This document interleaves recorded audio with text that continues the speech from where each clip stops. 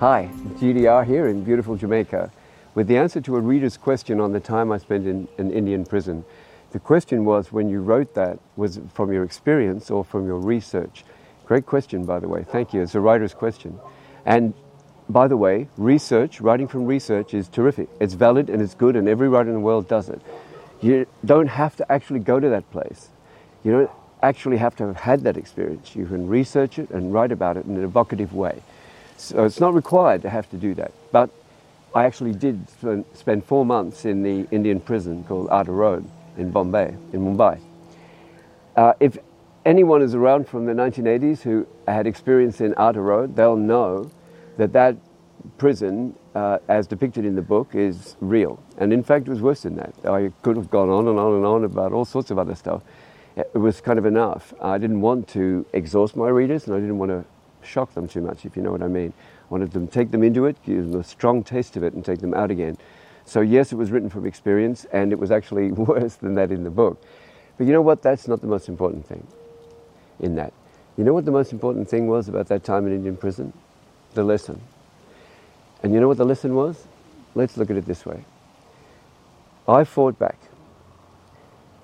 It's a practice of the convict overseers to hit you now and then for no reason. No good reason, no bad reason. Just whack you with the lathi, with the bamboo stick, and it hurts. It can make marks and cuts. Every time it hits you, it's going to leave a little cut. And you're in prison in a pretty dirty environment, and those cuts get infected. So this is an ongoing punishment. And you'll get a cut here, a cut there, a cut there, for no reason. You haven't done anything wrong. They just do it from time to time. When it happened to me, I fought back. I grabbed the stick, threw it in the corner, had a fight with the guard, then got beat up and put in a corner and chained up, and then whacked and whacked and whacked with the lathi. Eventually, I got leg irons because I kept fighting them, and I was put on half rations. So that's how I ended up in a really deteriorated state in 4 months in a prison, and should have come out relatively okay, but I came out in a very deteriorated condition.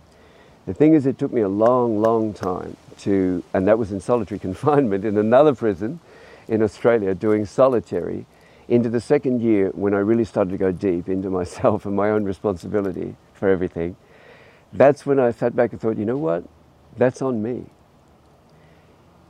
Hitting me with the stick for no reason is on him. Hitting him back for it is on me. I could have been a lot smarter and a lot more decent, really, as a person, and done those 4 months in a very different way. The way everyone else did. You get hit, you take it, it's part of the deal, and you keep going. I could have done that, and that is on me. See, it took me a while to understand the distinction. For me, when someone hit me, hitting back was a part of them hitting me. It's like they've still done the wrong thing, even though I hit them, if you know what I mean. It took me a while to break this up and go, whoa, wait a minute. Him hitting me, that's on him. That's his karma, and he has to carry that load. If he hit me for no reason, maybe it's cruelty or he's just bored. For me, if I hit him back, that's my share of the karmic burden that's involved in this little exchange between the two of us. And it's totally on me to not do that. It's totally on me to take that, to look that person in the eye and whatever it takes and keep going. It's totally on me to forgive that guy. And that is the real rebel. That's the real revolutionary that I wasn't.